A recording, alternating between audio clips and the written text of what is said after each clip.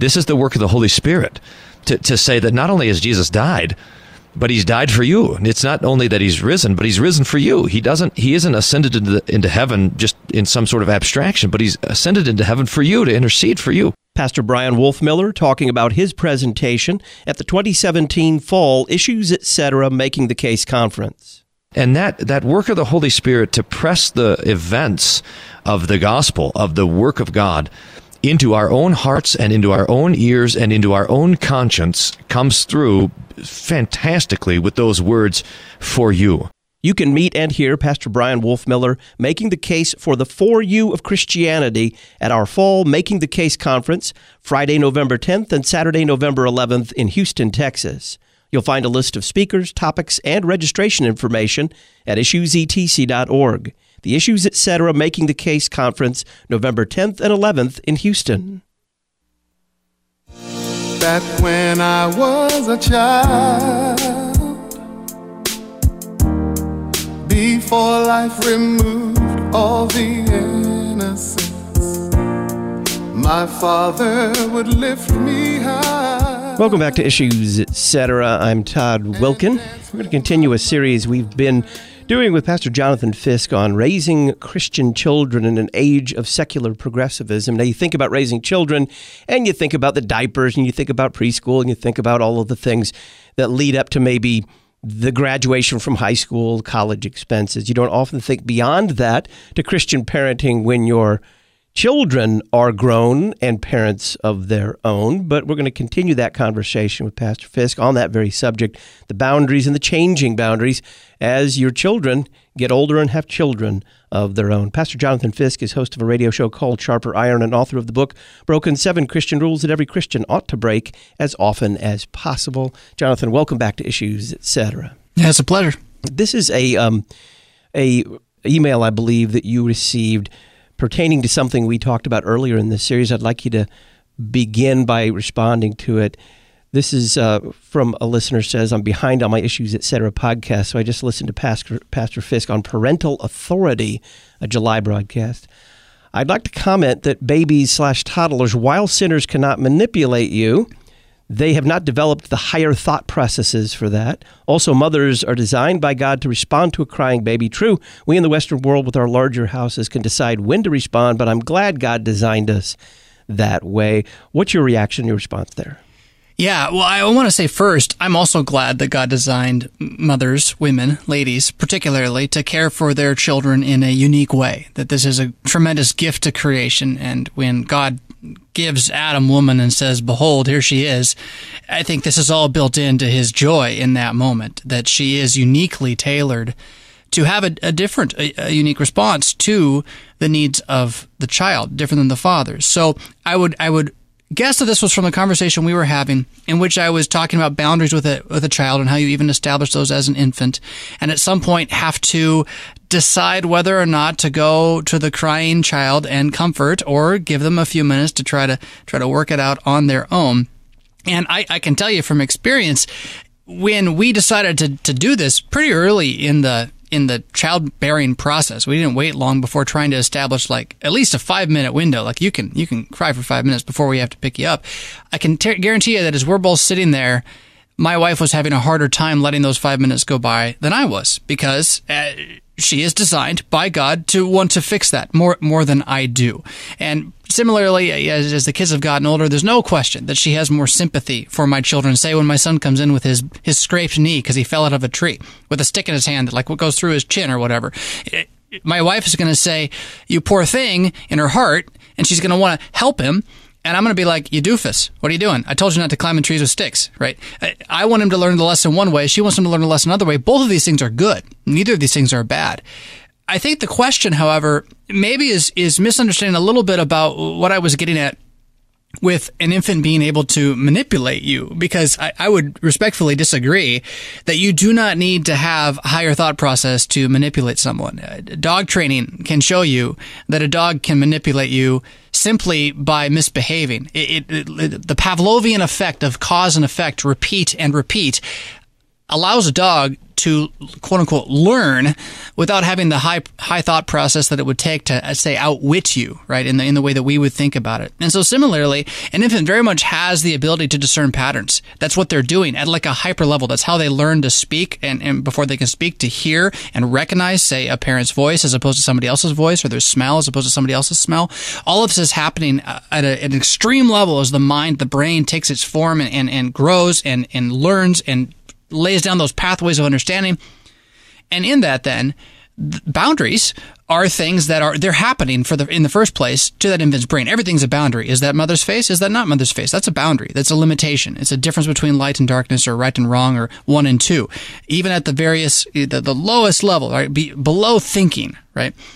So that's going on, and you're forming this in how you treat the child. I mean, if you scream at the child over and over and over again, the child is going to be impacted by that and have a result as a result of that.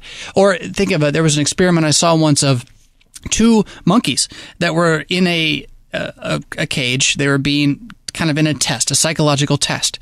And one of them was given all the food that it needed, but it was all given from like a doll, like a heart-shaped metal doll that would hold out that food. And then the other one didn't get all the food that it needed, but was given what little it did get from a human who would come in and cuddle with the monkey. And that monkey did much better than the one who was just given the food because of the pattern, the boundary that was created between the 2 beings at that point. So it's important to recognize, 1, that this is happening with your infant no matter what. You are forming patterns with your infant. 2, your infant is inherently selfish. Right? Your infant is a sinner among sinners. We all have the same problem, and your infant really cares mostly about pleasure and food, and really food is for the sake of pleasure. And then 3rd, you're also a sinner, which means you're going to have a tendency, particularly as a mother, you're going to have a tendency to want your infant's pleasure to override your infant's pain for the sake of your own pleasure, because letting your infant hurt is going to make you hurt. And so you're going to be a little less willing to let the child have the hard lesson. And anyone who's got kids knows, I mean, it's hard to let them learn a hard lesson. You don't want to. You want to protect them from that as much as you can.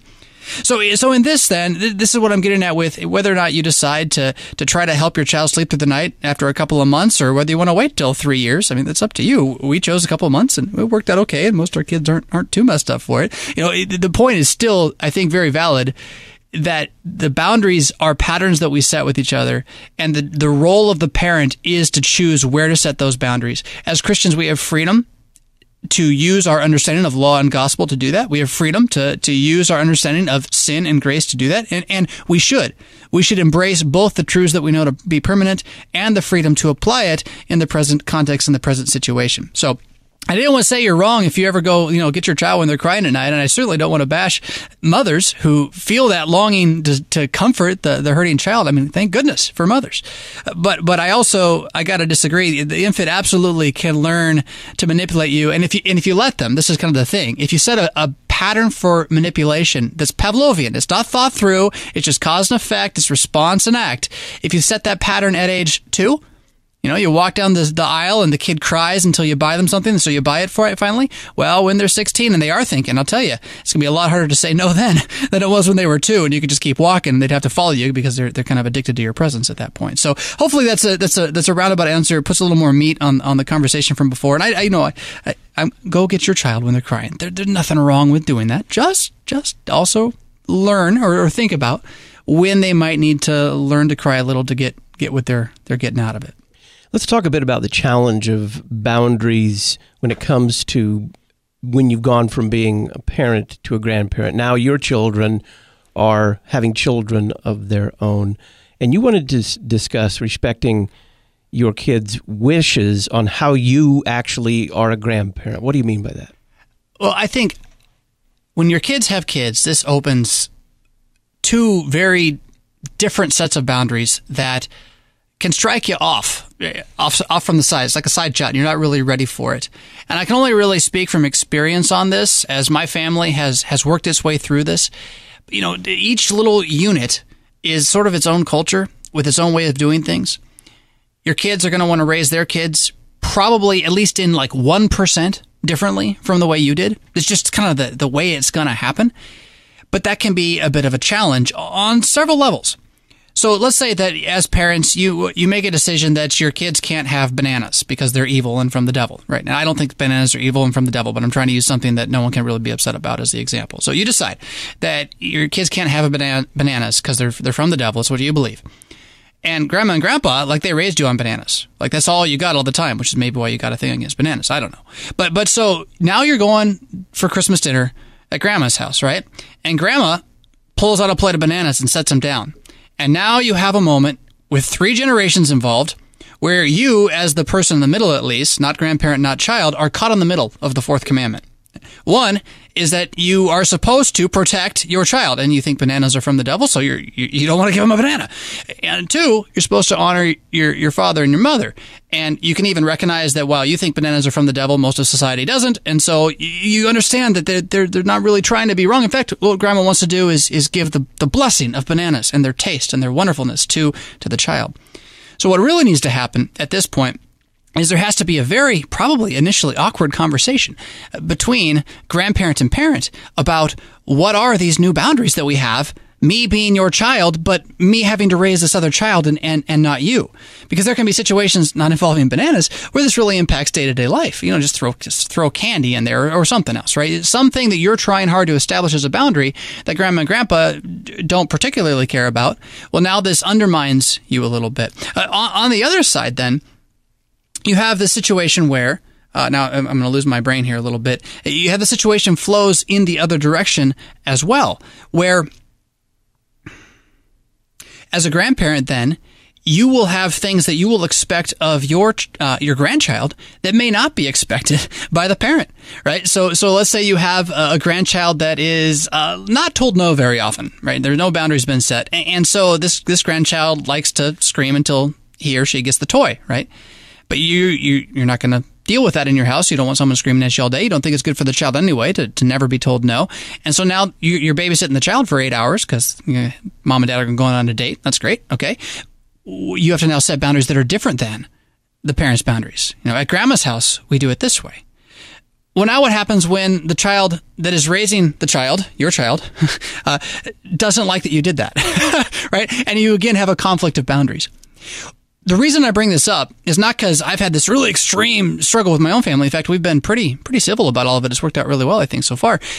But because this is like something where if we don't see that this is here, it can really nip us in the butt or create a bunch of unspoken, awkward moments within families as we kind of just have to put up with each other, trampling each other's boundaries, which ultimately destroys trust in our midst and it doesn't put the good of the child first. Because the child wants to have structure. The child wants to have some sort of clear, certain form. That's why where they thrive in that. And they definitely want to see their parents in harmony. I mean, you could take this into the level of a mother and a father. When they are in disagreement about what the boundaries are in front of the children, that creates a struggle for the child.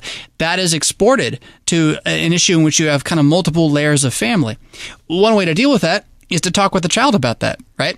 Now, we know, son, that that we don't eat bananas because they're from the devil, except when we go to grandma's house, then you can have a banana because we want to make grandma happy because we love her, right? Now you've explained the difference. The child can actually learn to reason with that difference. And I've been really impressed how capable they are of recognizing the shift in culture that takes place between my house and grandma's house or Aunt Laura's house. We got my sister Laura, whatever. There's little different rules of social civilization that by talking about that, the child can be aware of that and behave appropriately.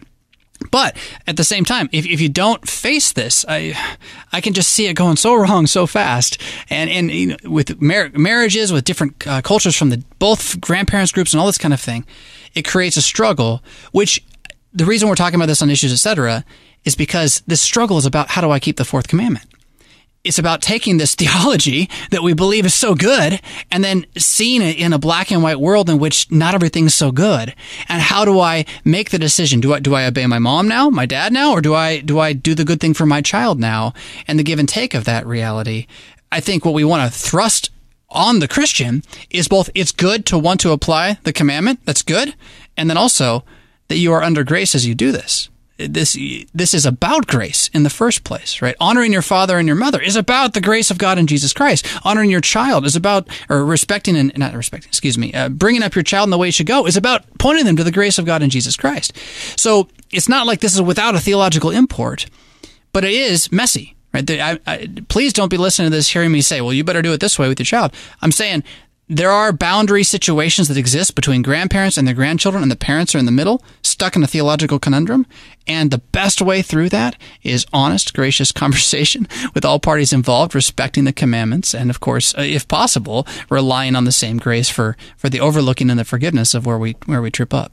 Pastor Jonathan Fisk is our guest. It's part 8 of our series on raising Christian children in an age of secular progressivism. We're talking about the boundaries and the changing ages of our children. As our children have children, when we come back, we're going to talk about setting your own unique boundaries with your grandchildren. Not your children this time, but your grandchildren. I'm Todd Wilkin. This is Issues, Etc. Can you feel? Can you feel? Can you feel? Can you feel? So what are you gonna do? With you that you fuck the world. So what are you gonna do?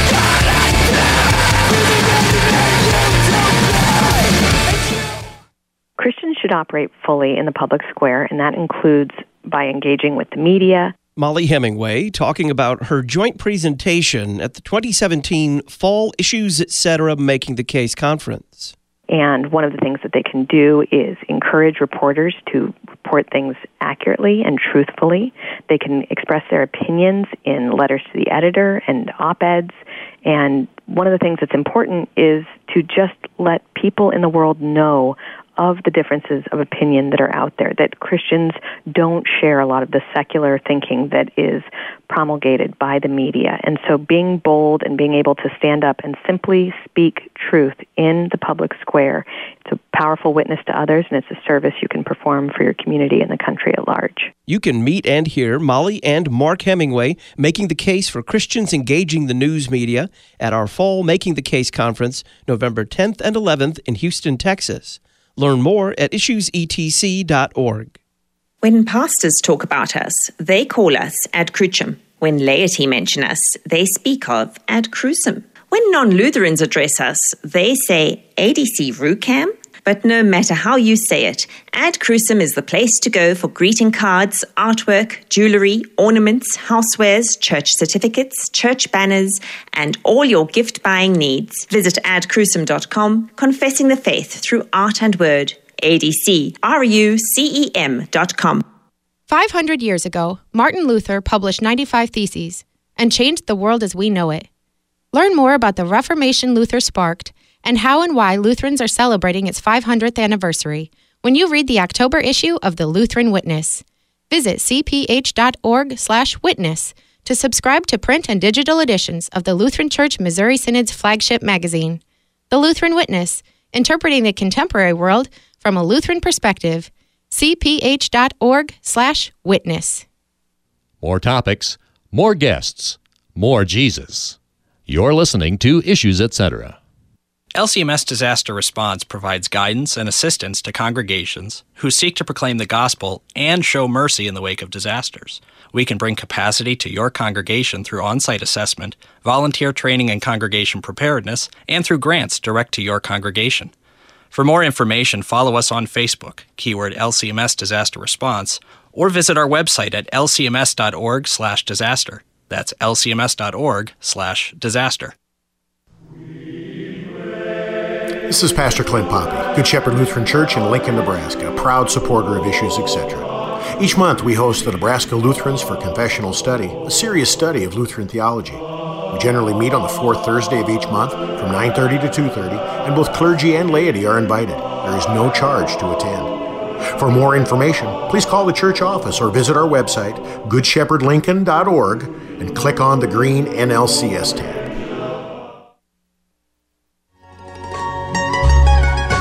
Oh, my Papa,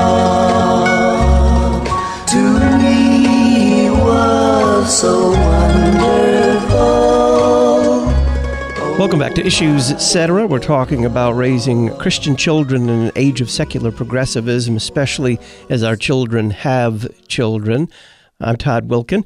Pastor Jonathan Fisk is our guest, and he is author of the book, Broken 7 Christian Rules That Every Christian Ought to Break as Often as Possible. Folks, the Lutheran Witness magazine interprets the contemporary world from a Lutheran perspective. You could take advantage of their great offer. You get 6 digital or print issues for only $6.99. The latest issue, by the way, deals with the 500th anniversary of the Reformation. Just go to cph.org/Try Lutheran Witness, cph.org/Try Lutheran Witness. So, Jonathan, based upon what you said before the break, I take it we're never going to have a one-for-one correspondence between the boundaries that mom and dad set and the boundaries that grandma and grandpa set. There's going to be some deviation there and some flexibility. But talk, if you would, about setting unique boundaries for your grandchildren. They're not your kids, but they are your kids' kids. Yeah, so that's kind of what I was sort of alluding to before, where the child is there and, the parent is not, say, and the child decides that I'm going to act in a certain way.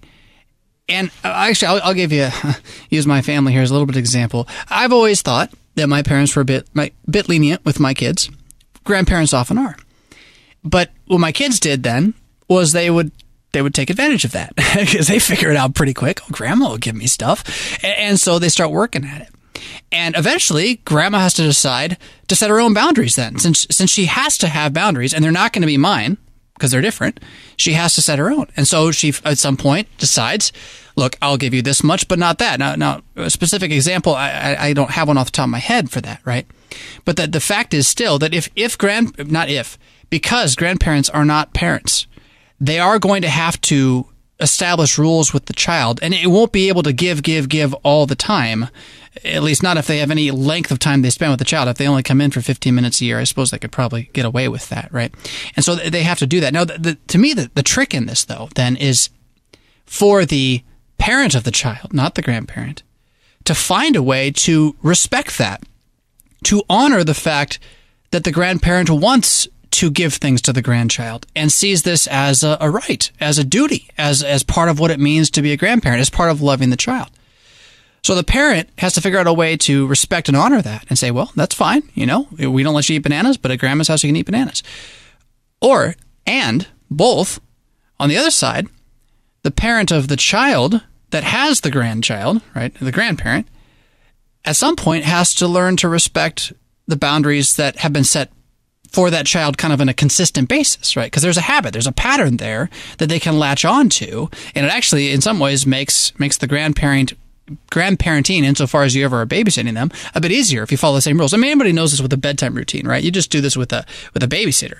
The babysitter, if they follow the bedtime routine that's set in place, it's going to work great. If they try to do their own thing, kids go into rebellion mode, right? What? That's not the routine? All this kind of stuff.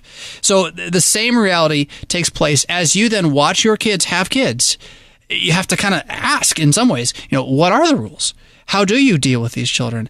Because the more you can learn what's going on, the better off, or the more free, I would even say, your grandparenting is going to be.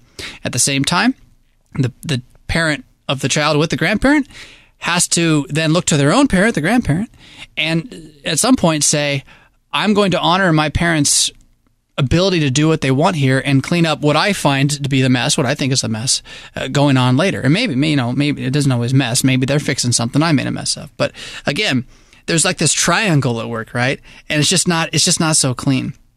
The other thing I want to talk about today, if you don't mind, is then how this parent whose child has had a child slowly having to learn to let go of some of those authorities and boundaries which they had before, and in some ways having to invert the relationship and respect the child as if they were a parent, because they are a parent, just not of you. It happens, at least if you live long enough, that relationship continues to go the other direction until at some point in most people's lives, not everybody's, but in a lot of people's lives, that relationship inverts altogether in the other direction. So now the child, whether they've had grandkids or not, there's a point at which it's the child's duty to take care of the parent. But in that is the parent's duty to submit to the child. They kind of have to at a certain point, right? And this happens, you can think of, this happens in terms of taking care of finances, or in terms of taking care of the house, for Pete's sake, right? Or in terms of, what do you do with an aging parent that has lost or is losing their mind with a degenerative disease? Or, that's just an extreme example. But in my experience, humans aren't very good at letting go of power. We just don't do it well. And so that struggle of letting go of your driver's license, your car, the ability to control your own finances, having your own home, all of these things are tremendous pains to individuals. But they're also, I think the pain is lessened if we can see that in the child being the one taking on the role of caregiver, this is also the fourth commandment at work. This is how God designed it to be. He has given us the next generation to watch out for us and to care for us. They're the greatest investment we could possibly have. And we're fools to not want to take advantage of that. It's funny, we spend our whole life trying not to work, right? And then when we finally get a chance, I don't have to do anything, just sit around, have someone else take care of it. Well, we don't want to. It's not that that's all good. I can understand that, and I can understand how being in a nursing home is quite depressing for a variety of reasons, depending on which one you're in particularly. But the point being, there is a beauty in being cared for. There is a intentionally given love from God to humanity in being the weaker party, in being the weaker vessel. And that while God has given parents to children to be the strong vessel for the good of the child, to wield authority for the good of the weaker vessel, there is a flip that in this decaying, fallen world, God continues to manifest that created order of loving the weaker, in which the child is put in the position to care for the parent. And the more that both parties, child and parent alike, can embrace that reality, know their sin for what it is, know their decay and death for what it is, but embrace the goodness of authority for the one who is under that authority, the better that can be as well. And that only happens if you see it coming, right? One of my biggest fears for the current kind of aging baby boomer generation is, every baby boomer listening in the car just shouted, "I'm not aging," right? That's my fear. They don't want to admit that it's happening. But you're missing out on two things. You're missing out on the good of preparing for when it does happen, and you're missing out on sort of the good of being in the twilight and letting the sun rise somewhere else and being under the care of the one that you've given your life to raising. Isn't that what you did it for? Isn't that why you made them good people, right? And so there's that whole side of things too. And I don't want to have to bring us back to kind of hit all these again, but this is all under that category of boundaries that we started before, and how we have a clear prescription from God about what to do with these boundaries when you have a father over a child. But then and a mother over a child. But then after the marriage of that child into another family creates a new family, it gets a little complex and our sin gets in the way. The goodness is still there if we see it and we search for it. And what I want to encourage families to do is to do that, to embrace boundaries and authority as good things, as we started this a couple weeks ago, as opposed to the current situation where it's like all authority is bad, right? All boundaries are bad. Never say no to your child, all this kind of stuff, which is really a rejection of this gift, which is the duty to care for the one God has put under you. Pastor Jonathan Fisk is host of a radio talk show called Sharper Iron, author of the book, Broken, 7 Christian Rules That Every Christian Ought to Break as Often as Possible. You'll find a link to this book at our website, issuesetc.org. Click Listen on Demand or call Concordia Publishing House and ask for Broken by Pastor Jonathan Fisk, 1-800-325-3040. Jonathan, thank you. Absolutely. When we come back, we're going to talk with Dr. Corey Moss about a document almost 20 years old that's back in the news, the Joint Declaration on the Doctrine of Justification.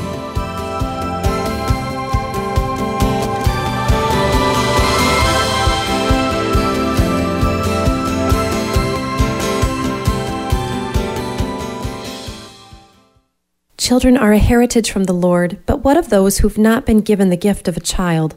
The cross of barrenness affects not only childless couples, it affects the family, friends, and pastors who love and care for them.